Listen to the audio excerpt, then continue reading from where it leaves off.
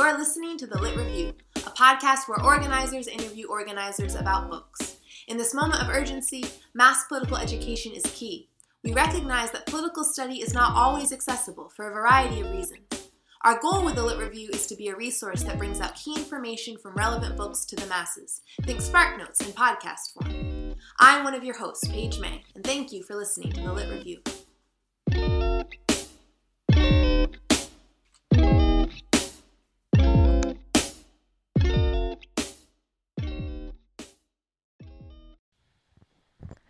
Hello, and welcome to another episode of The Lit Review. I'm here with my co-host, Monica.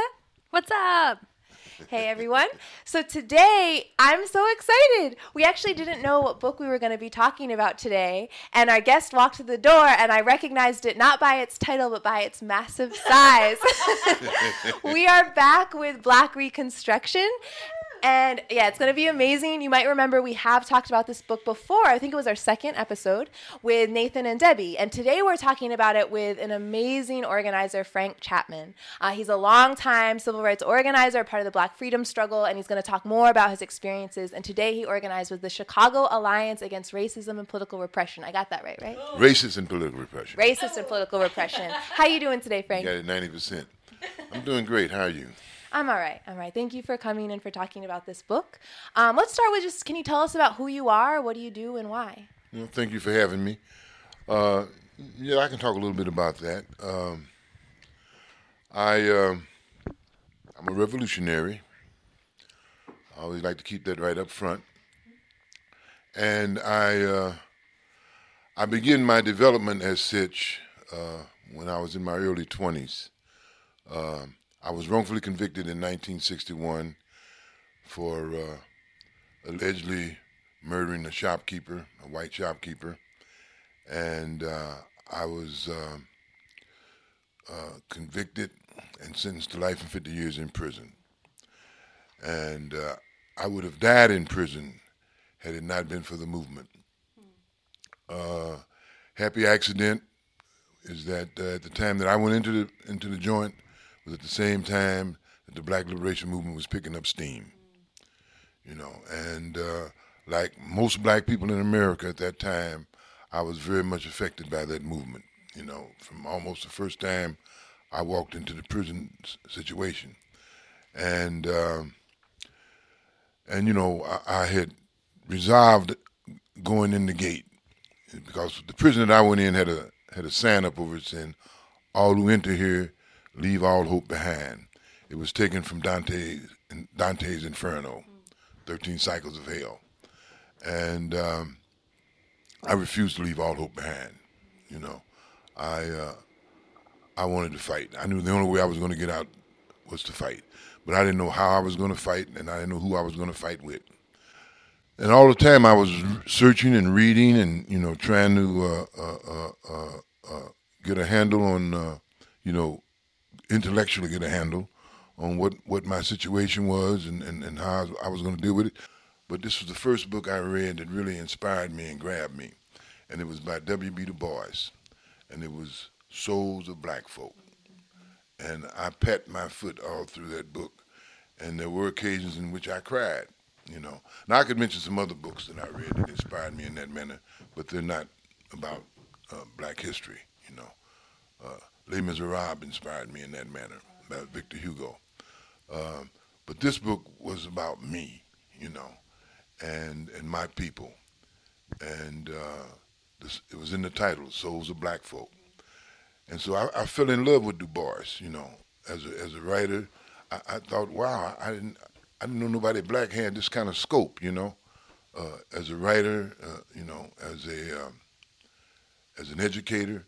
And so I was just really overwhelmed with him, and I wanted to read everything that he ever wrote. So I started reading his books, and a lot of them was smuggled in by a black school teacher who was in the prison school named Nathaniel Berger. He smuggled some books in, and he could bring books in. He was a school teacher; they wouldn't say nothing to him. So he brought books in to me, and they didn't know what he was bringing in. So he brought in. He kept asking me, "What's next?" And I tell him, "We'll bring bring black folk then and now, and he brought that in. And so he just brought them in, Can you talk a little bit about your experience in prison, reading this book? Okay, that's what this new history of like. That's what I was missing. Yeah, yeah. Okay. Well, as I said earlier, I had been studying law and whatnot, and we were suing the prison for the civil rights violations I just talked to you about. And so we went in under these statutes called the Civil War statutes. Section it's Title 42 United States Code, sections 1981 through 1985. And so I'd been reading that before I read Reconstruction. What I didn't know until I read Black Reconstruction was these statutes originated during the Civil War and Reconstruction period. And I begin to see that the democratic advances that was made during that period, had either been taken away from us, like the right to vote, the franchise. But not only that, there were laws that said that the states, at that time they were talking about the slave states, that a state could not take any federally protected right away from you, and that if they did, that the government could intervene and make sure that you had those rights enforced. And so those laws had not been enforced for damn near 90 years when I was reading this, And in fact, we were trying to get them enforced in the prison situation. That's why we were suing in court. So it showed me that democratic gains that we made during that period were taken away. And not only were they taken away, that they were taken away, you talked to me earlier about violence, they were taken away violently, that the Reconstruction governments that were legally established through constitutional conventions and what have you were all overthrown. And they were overthrown by means, we'll get into that later in more detail, but they were all overthrown by means of political terrorism, And so these are things that I immediately took away from the book, And my prison experience helped me to see that more sharply because we were engaged as prisoners in a struggle for our civil rights, for our human rights, And we were using those statutes, ironically, we were using those statutes that were created during the Civil War and during the Reconstruction era. So let's dive in. Can you tell us more about what this book covers? What is what you already have mentioned? There's political terrorism that's taking place, right? But so talking through like what do you think was both possible and what were people trying to achieve, and then what happened? Okay, but what the book covers is it covers the.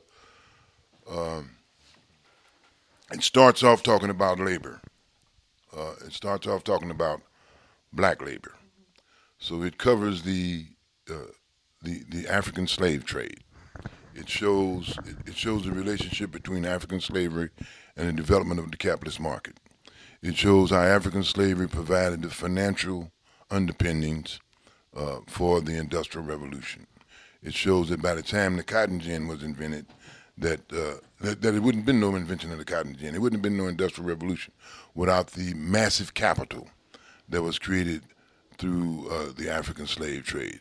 So it talks about the value of black labor to international commerce, to not just to the economic development of the colonies, but to world commerce. That if you take slavery out of world commerce, that it wouldn't have been no world commerce.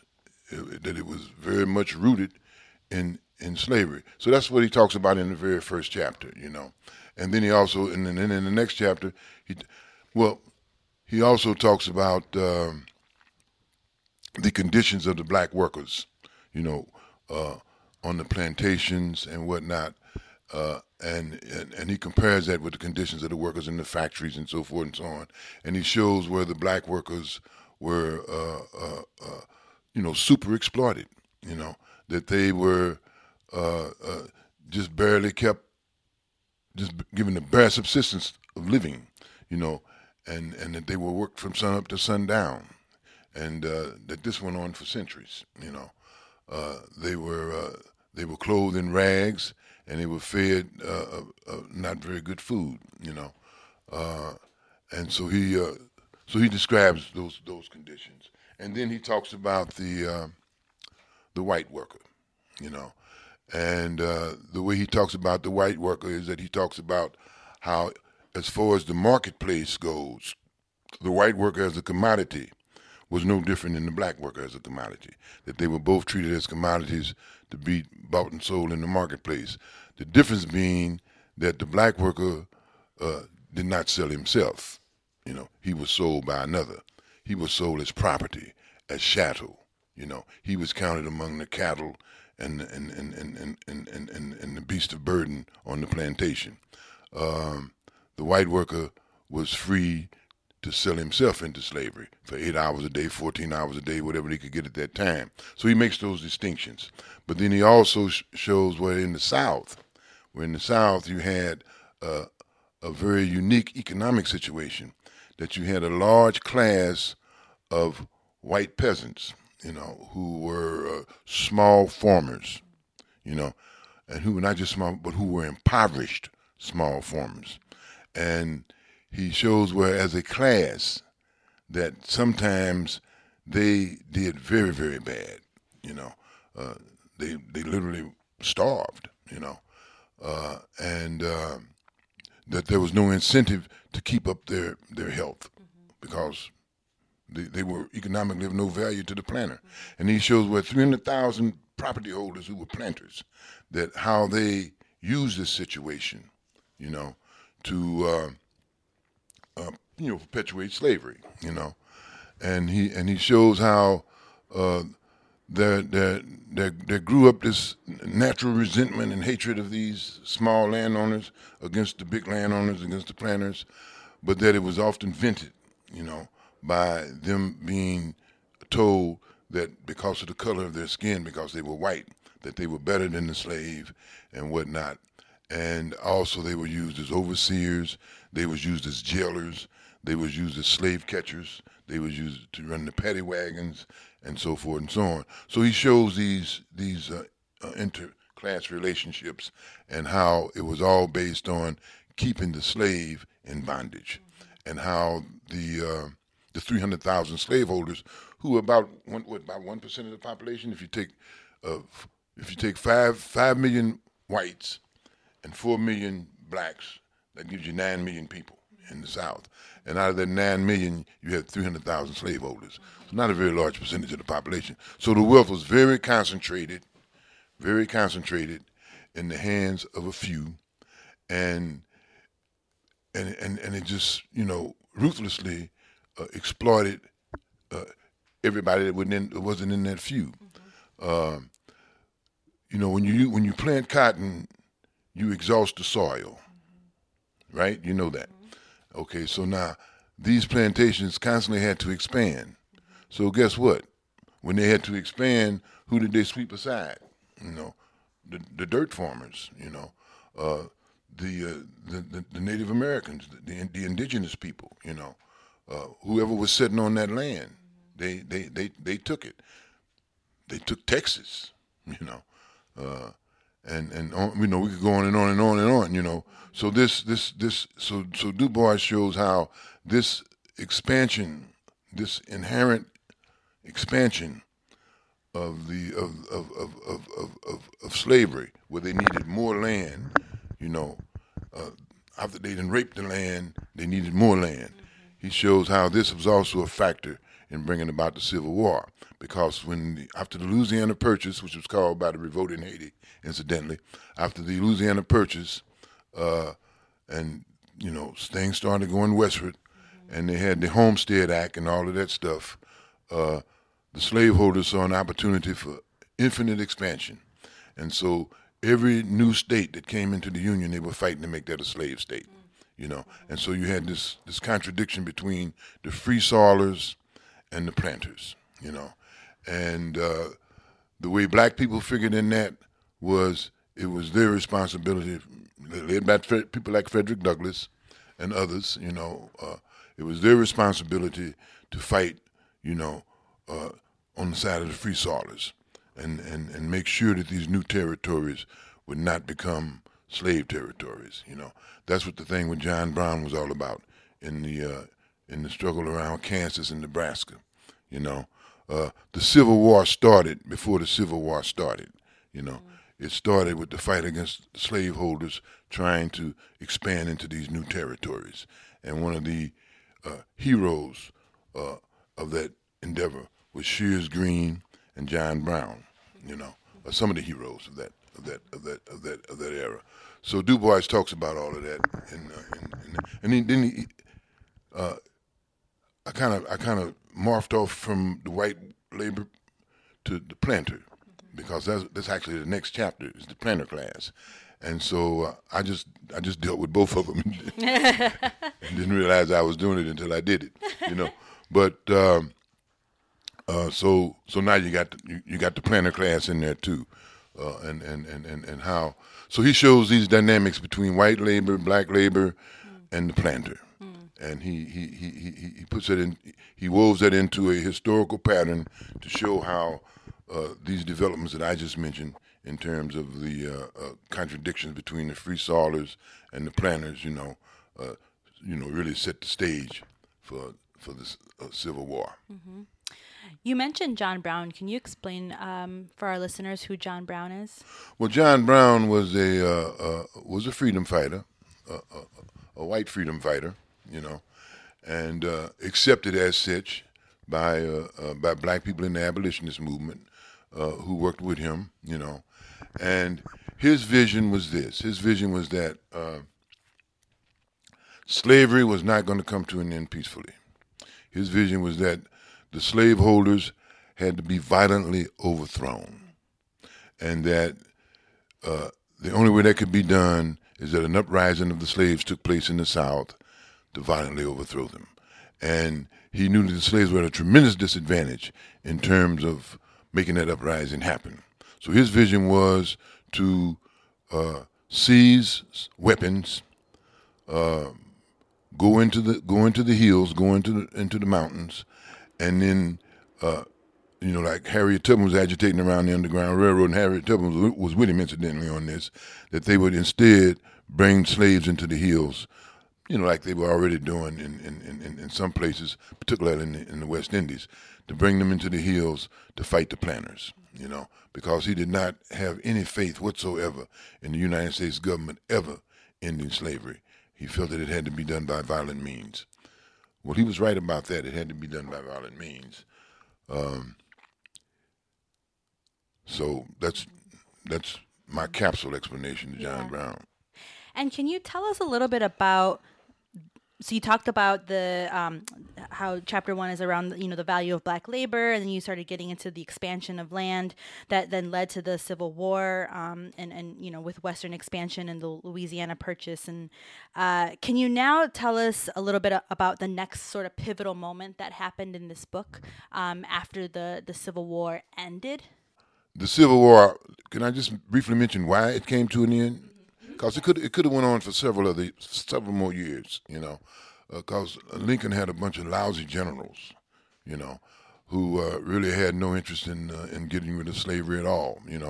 There were a few who were, who wanted to use slaves as an instrument of war, like Sherman, and then there were some who there was one Marxist general by the name of Joseph Wiedemeyer who saw the revolutionary character of the war, or the potential revolutionary character of it, and who was in favor of the slaves taking up arms against their former masters. So what made things happen was Frederick Douglass did a lot of agitation, and so did the rest of the abolitionist movement, in terms of getting black soldiers into the military. And that happened. Several 100,000 were finally gotten in. Black regiments like the 54th out of Massachusetts was started. And that represented a decisive turning point in the Civil War. And in fact, Du Bois contends that plus the general strike of the slaves themselves brought this to a close. The general strike was here's what happened. You see a Union Army coming in to slave territory. You see them, shooting at the master's house and so forth and so on. So what do? You leave.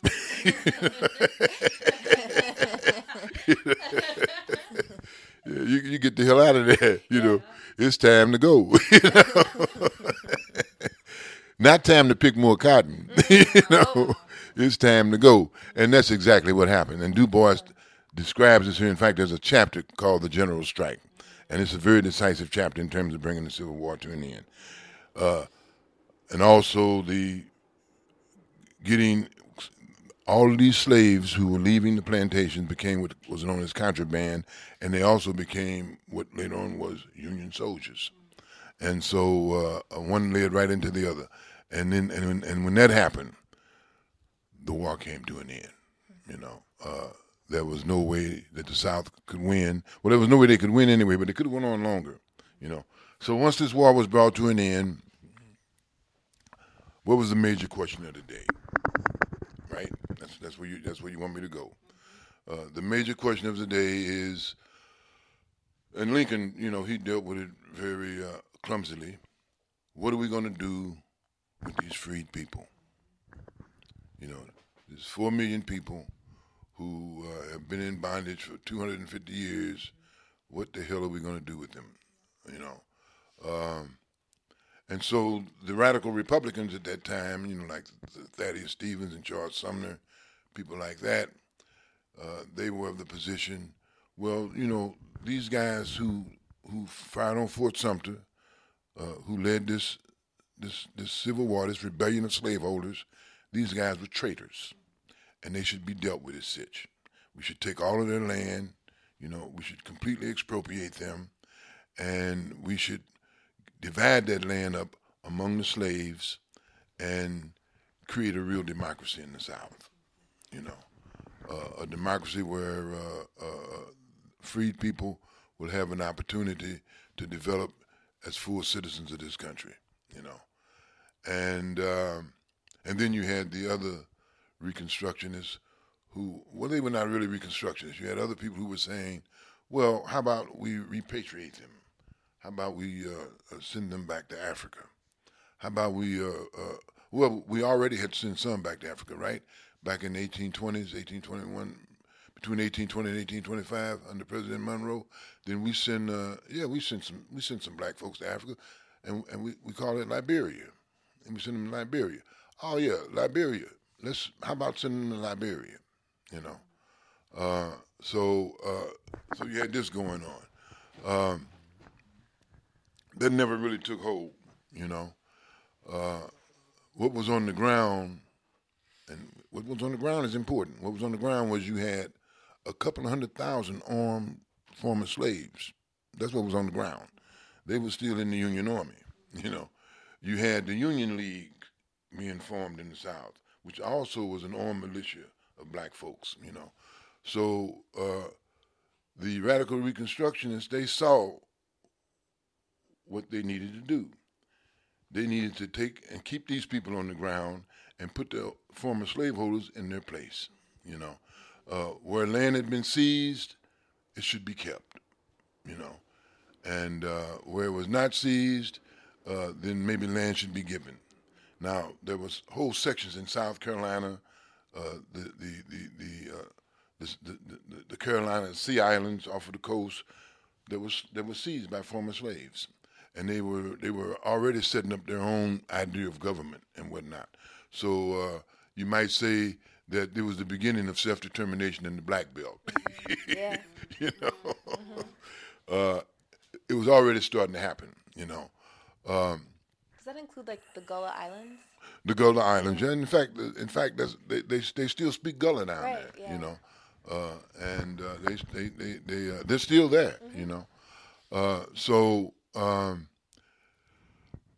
this was what was going on, and so it was an important period because around 1867, the radical Reconstructionists kind of like carried the day. I mean, Lincoln had been assassinated. This guy Andrew Johnson, who came in behind him, was really a wimp. Beautiful legacy. Yeah. He wasn't nothing. You know.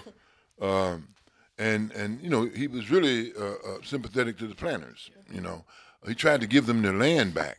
And all they had to do was make swear out an oath that they would never fight against the United States government again, and everything would be restored. But he didn't carry the day at that moment. At that moment, the radical Reconstructionists carried the day, and so they started putting through these Reconstruction Acts, which is what I was referring to earlier when I said the so-called Civil War laws and acts and so forth and so on. And the 14th Amendment was one of, the 13th Amendment had already gone by, but the 14th Amendment was one of them, about equal protection of the law. And the 15th Amendment, which was about the franchise, was the most critical, because this amendment would allow the formerly enslaved people to vote in their own governments where they constitute the majority in the area. So in South Carolina, they were a significant majority. In Louisiana, there was a lot of majority counties. Same is true in Mississippi. So in these states, blacks started gaining political power at a rapid rate. In a matter of years. They had to have constitutional conventions in those states. And adopt a constitution. And if you want to see the most progressive, forward leaning constitutions in the history of the country, look at those. Those are the constitutions that created public education. Those were the constitutions that took property qualifications away from voting. Before those constitutions came into play, only rich white men could vote. You had to have property. And so Andrew Jackson challenged it to some extent, but during the radical Reconstruction, they dealt with it outright. And public education. Every revolution that has taken place in the 20th century has put great emphasis on literacy, right? Mm-hmm. In Cuba, in China, you name it. What happened during the Civil War? Same thing. Mm-hmm. The Civil War had a lot of manifestations and characteristics of what a modern revolution looks like, mm-hmm. because they did this. They had literacy programs. They had school marms coming down. They set up schools and whatnot. They taught a lot of people how to read and write. Mm-hmm. This was important. The Civil War also coincided historically with the Paris Commune, which was the first time that workers in the history of the country, in the history of the world, had tried to establish a socialist government. In a book that I'm writing called Marxist-Leninist Perspectives on the Struggle for Black Liberation and Socialism, I make these comparisons. I show where the literacy program that the Paris Commune tried to get into effect in the few weeks that it was in power was almost identical with the one that they had in the South. They shared many common revolutionary characteristics. The difference was that the Reconstruction era lasted longer, and so in terms of having an impact upon the modern world, it had one that we might not have appreciated so much had W.E.B. Du Bois not written this book, Black Reconstruction.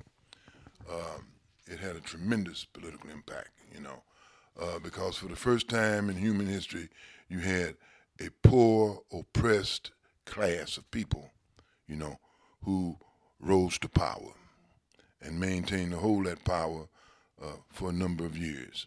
And why did they hold it for a number of years? And I'm going to say it very simply, because they were armed. You can't supplant the criticism of weapons with the weapon of criticism. They were armed. They could shoot back. In South Carolina, the Ku Klux Klan was eliminated. Did you know that? No. They were totally eliminated. And why were they eliminated? They were eliminated because South Carolina, of all of the southern states, is the only one in Black Reconstruction where Du Bois uses the term dictatorship of the black proletariat. Mm-hmm. And, while, you could argue with that from a Marxist-Leninist perspective, because, there was not really a proletariat working class taking power. But he wasn't just talking about that. So he later on he rectified. He took the proletariat out of there, but he didn't take dictatorship out of there, because you had what it was. It was the dictatorship of a modern bourgeois government, but for black people, and so some of the things that they did, they suspended the habeas corpus when it come to dealing with the Klan. They would not give them, the rights that normally go to citizens. They arrested them. They took away their rights. They denied them the right to exist. You cannot exist. And so the Klan didn't come back into force in the Carolinas and pretty much in the whole country until 1915, thanks to Woodrow Wilson. But because he played a big role in that. But I just wanted to bring that fact out. That that black people had in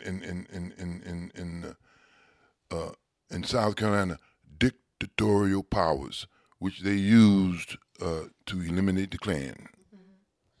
Very important. Is this book, so this is sort of a two-part question depending on how the first part goes, but is this a book about what black people were trying to do, or is this a book about why it didn't work? Does that make sense?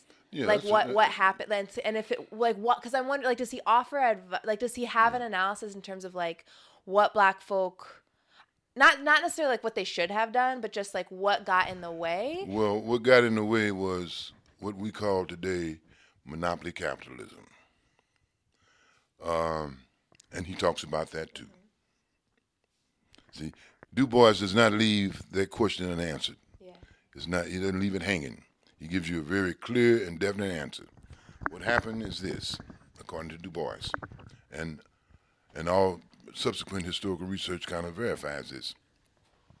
And that is that what the Civil War did, in addition to getting rid of slavery, what it did, it was a hell of an impetus. It was also the first modern war. It had all the characteristics of modern wars that came after it. A lot of features that you see in World War I and World War II was right there in the Civil War. They created submarines, they created armored cars, and they were bringing the country into a new age that it hadn't seen before. But economically, what it was doing was also, see, up until the Civil War, capitalism had been predominantly competitive, and it was mainly about the exportation of commodities and so forth and so on. What happened during the Civil War is that banks and railroads and things like that became trustified. Capital became more and more concentrated in the hands of less and less people. Some of the what later on became known as America's 60 richest families, some of them emerged during this period, like the Mellons and so forth and so on, Jay Gould, and how were they moving? What were some of the main things that they were doing? Well, one of the main things that they were doing was railroads. The other main thing they were doing was mines. Now, as far as the railroads go, they wouldn't give the slaves 40 acres and a mule, right? They started, instead of giving land to the slaves who had been freed, they started taking land away. Mm-hmm. They gave millions and millions of acres of land to the railroads. So now we get a clear picture here. Who's in control? Yeah. Now the planter class has been replaced. The northern merchants have been replaced by the modern industrial capitalists, monopolists, imperialists. Okay. That's who they've been replaced by. And so the first expression, imperialism is about expansion, conquering new territories. What's the first new territories that they conquered? The West. The West. Who was the first and foremost victims of U.S. imperialism? The Native Americans, and of course the wildlife, the buffaloes and so forth and so on. But they ruthlessly. Now, what happened to all them homesteaders and people like that they gave land to? What happened to the 1848ers that went out there when they had gold in California and so forth and so on? Well, if they were on railroad land, they just simply moved them off. They created what they call eminent domain. Yeah. And eminent domain means that they could dispossess you and your land because they're bringing a railroad through that, or a telegraph, and so forth and so on. So now, this was very, very important, and these were developments that I think answers your question. These were developments that sort of made it virtually impossible for Reconstruction to finish. Because what did they need to happen in the South? Like I say, the first victims of U.S. imperialism were the indigenous people of the West. But it was also the South. It was also the South. Because now what they did, they created a system of absentee landlordism like no other country had ever seen. They took over these plantations. What was really in control of the plantations in the South that had been the big estates and whatnot was the banks. And what was really in control of the land distribution was the banks. And this became a situation that where you might say the South was kind of like colonized. They were colonized. They looted the South. They robbed them, And what was most favorable to this type of robbery was to take the African American people who were beginning to form a democracy, using some of the highest standards of bourgeois democracy, to take them and put them as much back into slavery as they could put them. To make a deal with the old planter class, that this is what would happen, and so that's what they did. Now, this is what was consistent with their ideas of imperial expansion, was to reduce the South to a debtor status, and to create sharecropping, damn near like a feudal system, where you have big landlords and then you have people on the land that are sharecropping. And so that's what they did. They created a sharecropping system. Now, what kind of political system do you need to enforce this type of an arrangement? We're going now from the dictatorship of the black proletariat, or the dictatorship, the bourgeois dictatorship of black people in North Carolina, to another kind of dictatorship. Dictatorship of the landlords and the capitalists. The landlords and the capitalists. Du Bois doesn't get into it in depth in this book, but he does talk about it in the book that, in another book that he wrote around the same time. In fact, he wrote this book first. He wrote The World in Africa in, I think, 1947, 48. He wrote this book in 1935. But in The World in Africa, he kind of deals with it.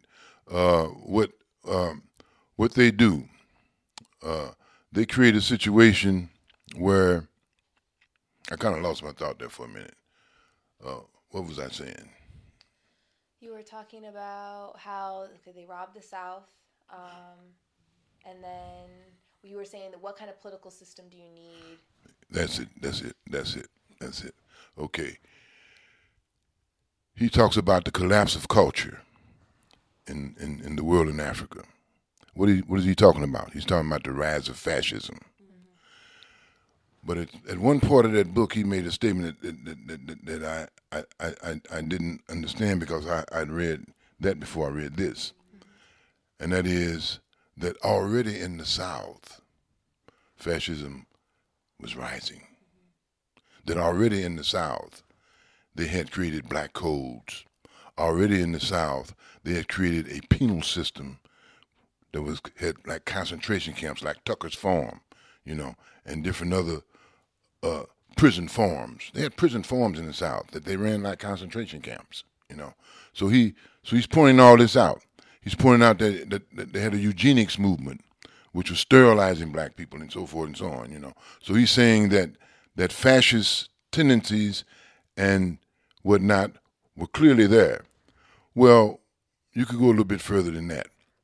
You could say that there was an open terroristic dictatorship in the South of the planners in cahoots with the Northern capitalists.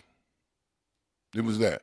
In other words, the Northern capitalists, they turned their back on it. The Negro problem is your problem, they told them. You deal with it. And the way that they dealt with it was open terror. Now, lynching became an instrument of social control, almost like a Roman festivity. They would lynch people and have thousands and thousands of folks from all throughout the countryside come down and watch the lynching. They would burn people. They would cut people's private parts off and put them in butcher shop windows. They did all this. Okay, so now this is how their idea of how to maintain social control. If a white person made an accusation, and particularly a white woman made an accusation against a black person, it automatically meant death or jail. Automatically. If a white person was coming down the sidewalk or the ramp or whatever the hell it might be, you had to step off and let them by, So they created an apartheid system in this country. Now, we didn't have no problem calling apartheid in Africa fascism, but we seem to have a problem with calling it that here. They created an apartheid system called Jim Crow, which in all of its essential features is no damn different from what they had going on in South Africa. In fact, South Africa learned from this country. Du Bois talks about all that real straight up, real plain, and that this was the beginning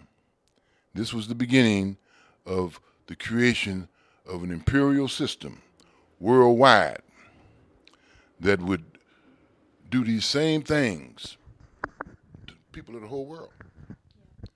Because while this here was going on in the South, now let's go into the 1980s and the 1990s. While this was going on in the South in the 80s and so forth and so on, I'm going to read that passage from you in the end. While this was going on, what was going on in India? What was going on in China? Huh? The same thing. Mm-hmm. In fact, they were bringing in Chinese slaves on the West Coast. I'm talking about in the 1880s. The word Shanghai was synonymous with the word kidnap. They were lynching Chinese on the West Coast and Japanese. Yeah, and white workers who were trying to get industrial unions started, like our W.E.B people, like Joe Hill. So this is what imperialism is on the scene now. Spanish-American War getting ready to break out. The United States is getting ready to become a major imperial power. So what I'm really struck with right now is when I was first introduced to this book and its importance, it was in the context of organizing, even before Mike Brown and Ferguson, organizing around police and prisons. And there's, I think in the left more and more, particularly in sort of like black struggle, a recognition that the 13th Amendment didn't actually stop slavery. And that this book, it helps us understand what happened to reinscribe Black people into bondage. And you say that, right? Like that it doesn't actually end that system. It doesn't abolish bondage. But as you're talking, I'm like, oh, it's way bigger than just putting Black people back into bondage. I mean, I was hearing you talk about like this is it's more than a moment of political power building. White supremacy is having to reinforce its political monopoly, its economic monopoly, and its social monopoly all at the same time. So there's something that it has carried through since slavery that's more than just Black people being contained and controlled. I think you were talking about this is when imperialism really takes off. And so I'm wondering if you can talk more. That's what I'm hearing, and I want to make sure that's like the right takeaway. And I'm wondering if you can kind of ground us in today, like what is similar about the relationship of Black labor? Like there isn't really a planter class anymore, but there's absolutely like that elite class. And so what is it like today? Given that Reconstruction sort of ended and white people were able to through open terror, right, through economic monopolies, through disrupting democracy, we're able to kind of stop it and reverse some of the grounds that were made. Like what are we dealing with today that's similar to under slavery? All right. Well, let's start with the police and prisons. We talked about Black political power, particularly in South Carolina, having the ability to use the police system in a certain way, in a way that eliminated the Klan. So I'll just say this here real quick. There's a book, I can't think who the author is right now, In My Father's House, There Are Many Mansions, which talks about policing in the South and so forth and so on during the Reconstruction era. So I want to just hit on that real quick and then move on. See, what happened during the Civil War and during the Reconstruction era is that when troops were coming through those areas, the Black troops, the Black soldiers, what did they do? They tore down all the jails. They let the inmates of those jails go, because they saw the jails as part of the slave system, Okay. And what did they do when they achieved some semblance of political power, like they did in South Carolina, or some definitive political power, like they did in South Carolina? What they did was they controlled who policed their communities and how their communities were policed. No more slave patrols, no more petty wagons, and they had a democratic process. They elected people. The police was not an occupying army. They elected people. So I just wanted to get that out the way, So I always tell people that one time we had community control of the police during Reconstruction. We haven't had it since, all right? Prisons, the 13th Amendment. Slavery is abolished, except for people convicted. At first, I used to think they were talking about convicted felons. No, people convicted. People convicted. So what they did, now check it out. They abolished chattel slavery, people as property.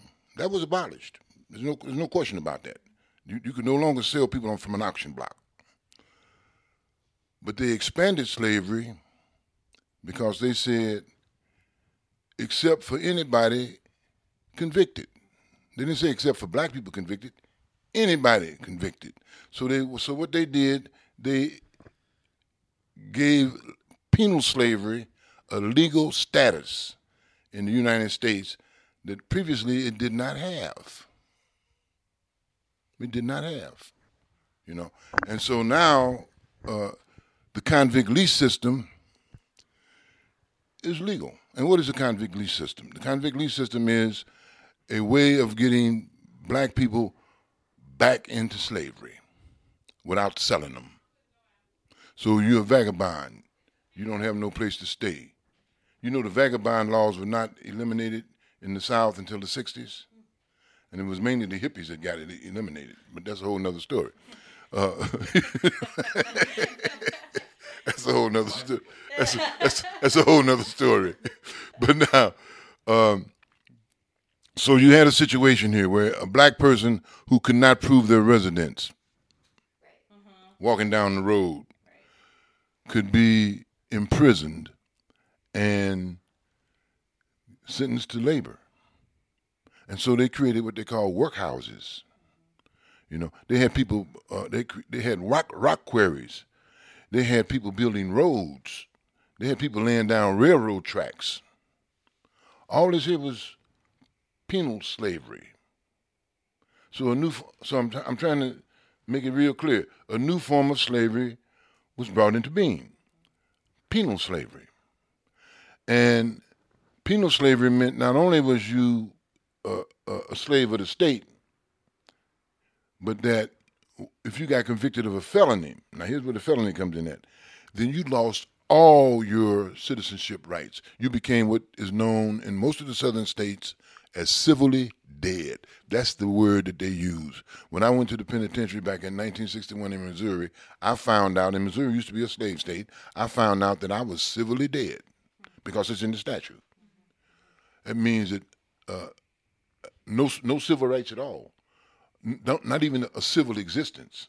So you're saying that the people who were in Tucker's Farm and Parsonage, Mississippi, and places like that, and Angola and Louisiana, that these people are civilly dead.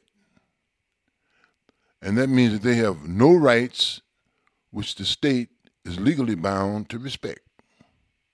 That's what it means. And it stayed like that until the 60s. It stayed like that until the 60s. Now, what is it like now? It only changed in the 60s in terms of certain civil rights prisoners were given, you know. A lot of them were taken back. So now you still have penal slavery, but now it is more ominous than it's ever been, because now you have over 4 million people, most of them black, who are either in jails or in prisons,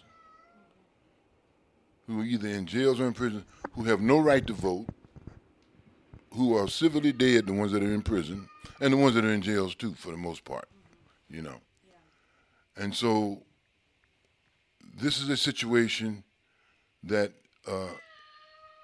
is where you have a labor supply. You have a labor supply that is used by the state however they want to use it. So that means that these people can be forced to work in private industries for little or no wages, because what they get cannot be called a wage, you know. Prison industries have always existed. For example, most states in prisons make license plates. So that's always existed, you know. The U.A.W. tried to change that situation during the 60s. It did not happen, you know. Most prisons make a lot of furniture and whatnot that's used in all your state institutions like schools and things of that sort. Mm-hmm. But now what we have since, let's say, the 1970s, the early 1980s, when Reagan came in, because it really started under Reagan.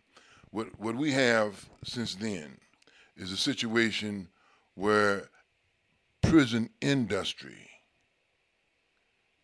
has been created. Where you now have a prison industrial complex. Mm-hmm. You know, Angela talks about this in her book on abolishing prisons, you know, a prison industrial complex. Now, what does that mean exactly? That means that now prisons are, for the most part, privately owned. Mm-hmm. That means that the monopoly capitalists have taken over the prison system. Mm-hmm. And they are operating it strictly on the basis of profit. Now, what does that mean? That means that it is in their economic interest to increase the prison population. And so how does that mean that the police are being used? That means the police are being used to, at all costs, fill up the prisons. Yep. If you have to torture people and get them to confess the crimes that they did not commit, like they've done in Chicago, fill up the prisons. Yep. If you have to create draconian drug laws and create a fake war against drugs, fill up the prisons. Yep. Use crack cocaine to fill up the prisons. Yeah. So that's what you got going on, and that's because now it's profit. So and they profit off of the prisoners in so many different ways.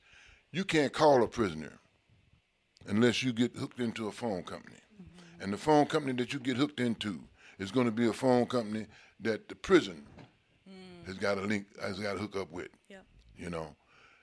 Name me anything. Prisoners now have to pay for their own upkeep. So if you are working in one of these prison industries and you're making a certain amount of money, you have to pay for your own upkeep. So that way they don't have to give you nothing. They don't have to pay you nothing. Or let's say you come into an inheritance, you get a legacy. Somebody in your family dies and they leave you a few $1 million. Guess what? If you're in jail, they're going to charge you. You got to pay out of that money. Yeah.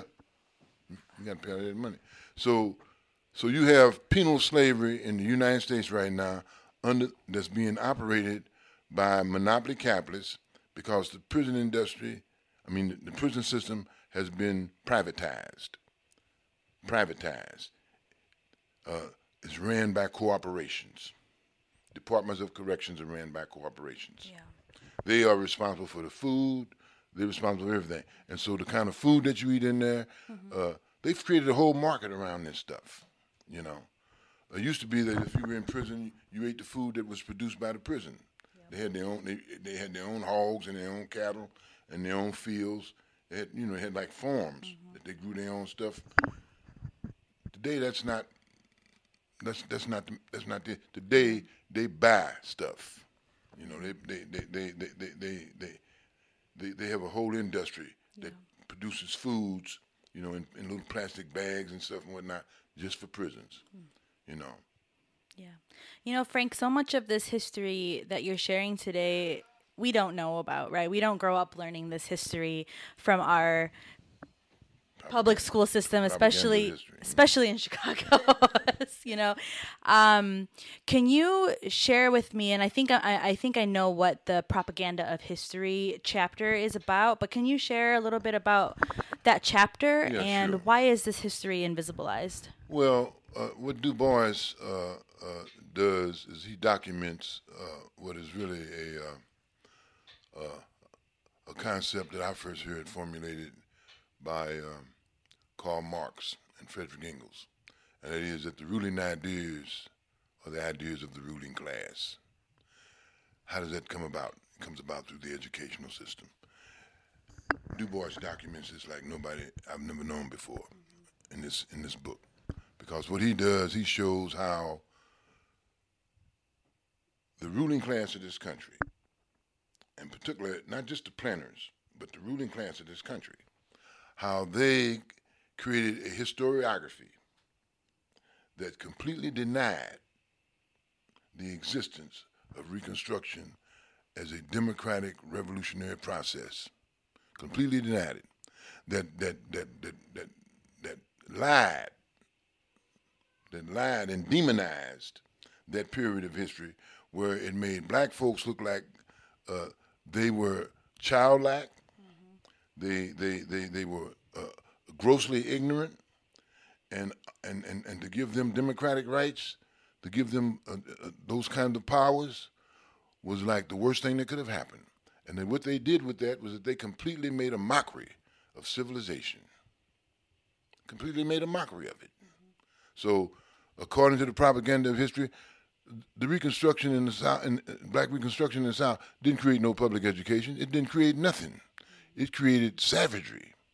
They were running around raping people, and the crime rate went up. It was a disgrace. They took cherished institutions of the Deep South and reduced them to nothing. That's what the propaganda of history does.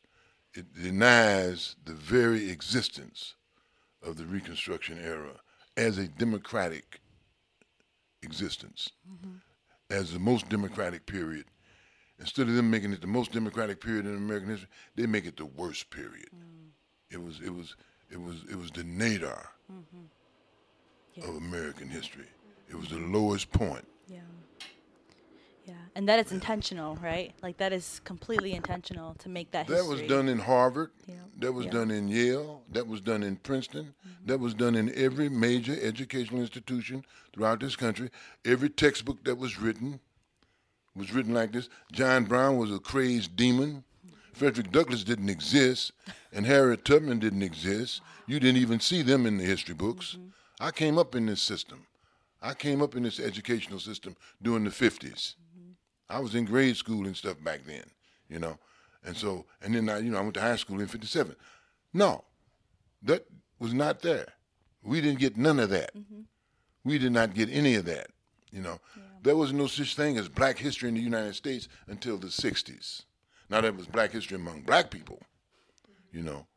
We wrote our own history, you know. We had our W.E.B. Du Boises, we had our J.A. Rogers, we had them people, you know.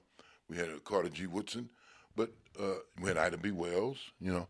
But they did not acknowledge that in public schools. The only person I remember being acknowledged in public schools was Booker T. Washington. I think in every public school that ever existed, they showed this film on Booker T. Washington about the Atlanta Compromise. We all knew about that because that was about cast your buckets down where you are. Don't mess with this social system. Let it stay intact. Let's be obedient servants. You know, let's serve. Let's serve. Our thing is about serving.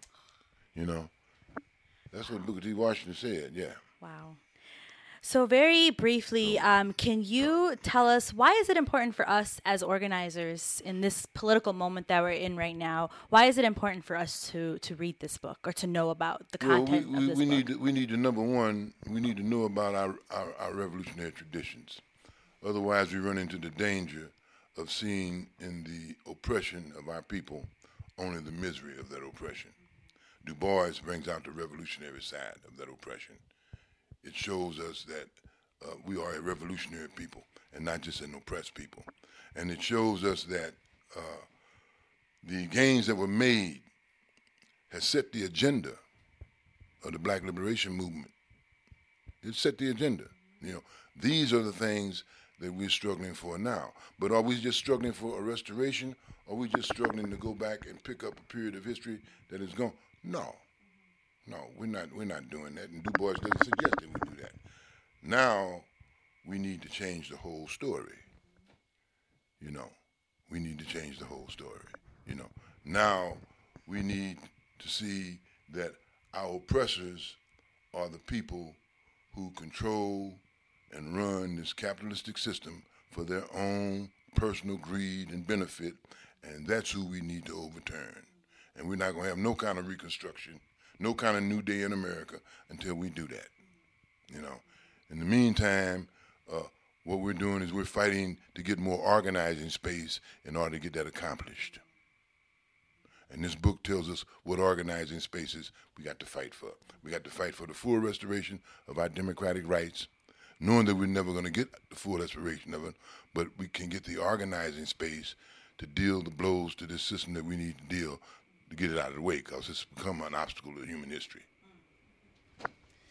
So again, the book is Black Reconstruction in America. We've said it once, we'll say it again. We should read this book. We should definitely read this book. And you read it with your people, create a book circle, create a study group, whatever it is. But this is a really key book. And thank you, Frank, for bringing more insight into it. I learned so much. I'd love to have you close us out with reading your favorite passage. Yeah, it's actually at the end of the book. The unending tragedy of Reconstruction is the utter inability of the American mind to grasp its real significance, its national and worldwide implications. It was vain for Sumner and Stevens to hammer in the ears of the people that this problem involved the very foundation This problem involved the very foundation of American democracy, both political and economic.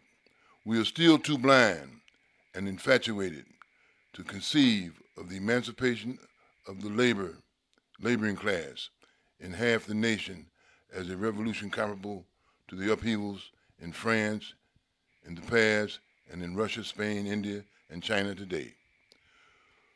We were worried when the beginnings of this experiment cost $18 million and quite aghast when a debt of $225 million was involved, including waste and theft.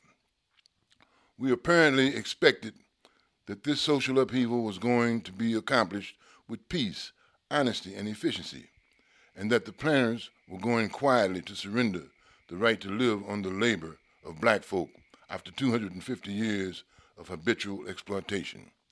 And it seems to America a proof of inherent race inferiority that 4 million slaves did not completely emancipate themselves in 80 years in the midst of 9 million bitter enemies and insufficient public opinion of the whole nation.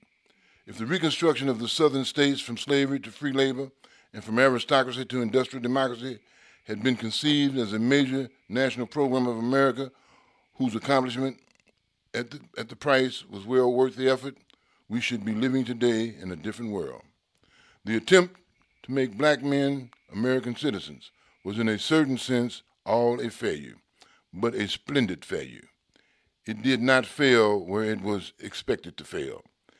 It was Athanasius, he's talking Latin here, Athanasius contra mundum, with back to the well, outnumbered 10-1, with all the wealth and all the opportunity and all the world against him, and only in his hands and heart the conscience of a great and just cause, fighting the battle of all the oppressed and despised humanity of every race and color against the massed hirelings of religion, science, education, law, and brute force.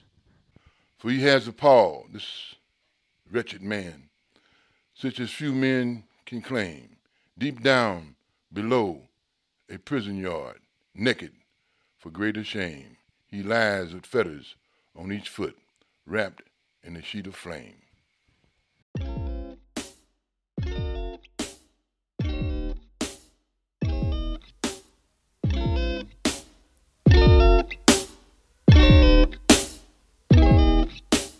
Thanks so much for listening to another episode of The Lit Review, a podcast where we interview people we love and respect about books for the movement. We are your co-hosts, Monica Trinidad And Paige May, two Chicago-based organizers.